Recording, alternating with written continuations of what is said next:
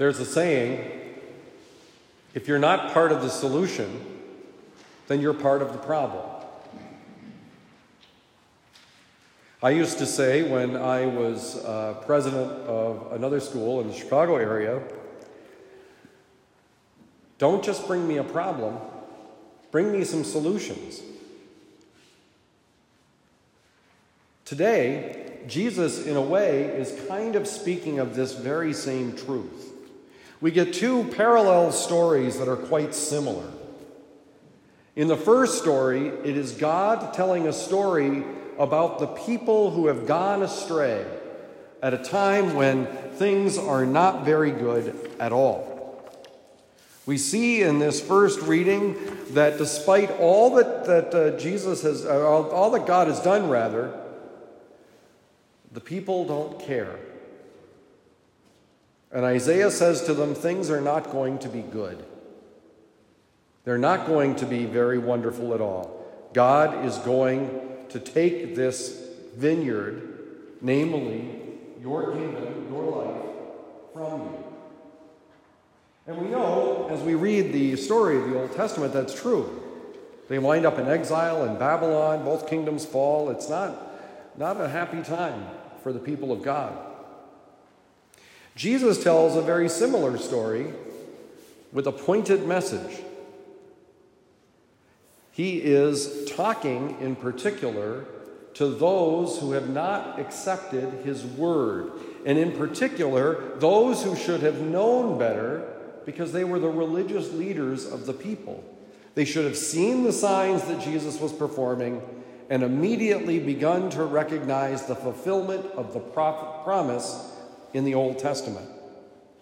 But they do not. We either can work to build up the kingdom of God, or we can be vehicles to tear it down. The building up is not easy at all. It's not something that immediately seems like a good thing to do sometimes. See, the gospel is very demanding about these things. Building up the kingdom of God means, first and foremost, living in a way that we demonstrate our love for God and our love for our neighbor. We can love God, I think sometimes because that seems very abstract, not very concrete. My neighbor, not always as easy. I suspect we all have people in our lives that we can identify that are not so easy for us to care for. They either get under our nerves and they know exactly what buttons to push to get us upset, or they're people, when we read about what they do in the newspaper or listen to it on television, we get an understanding that they are not living a very virtuous life, at least from the actions that we hear about. Now, the interesting thing about this person that might get under our skin is I suspect that there are other people, maybe not here, who would point to us and say, that person really gets under my skin. They just know how to push my buttons. They don't always give a good example. That's me. I may be the one that's not always giving a good example. I might be the one who is sinning in my life, not living the virtues that God has called me to live.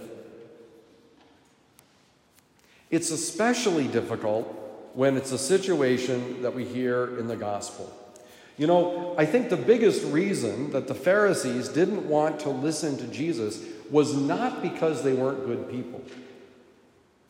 They knew the law very well.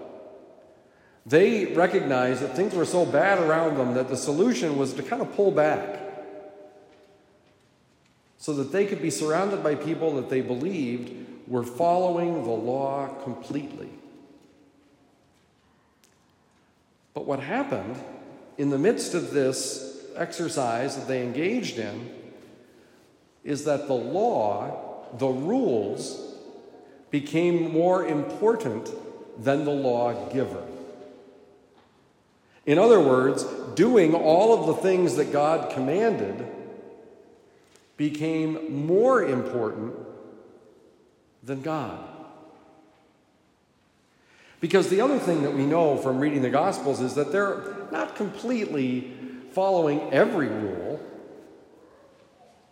There are some they like better than others.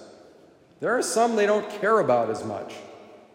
There are some that, quite honestly, make things a little bit more difficult for them.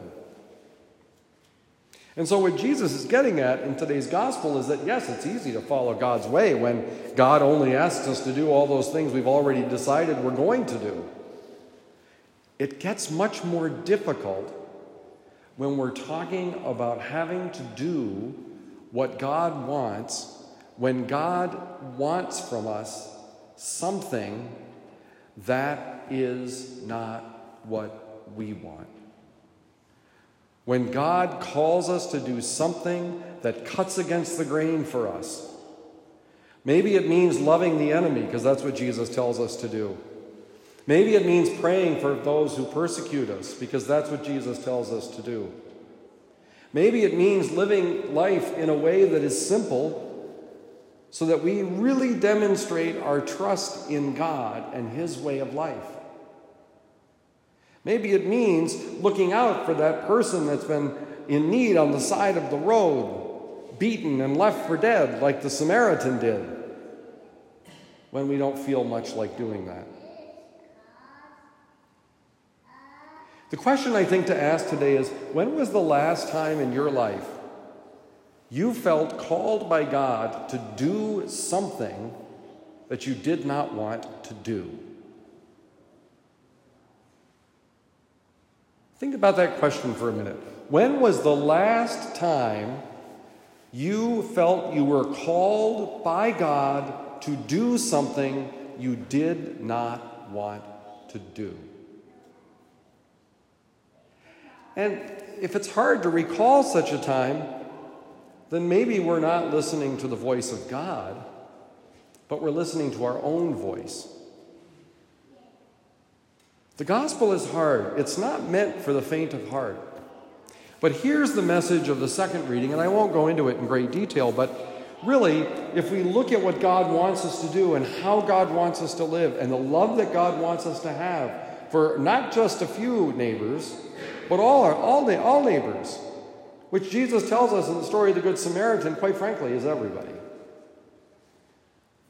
But God gives us the grace to do so. It isn't just that God tells us what to do. God also enables us to do it if we receive His grace.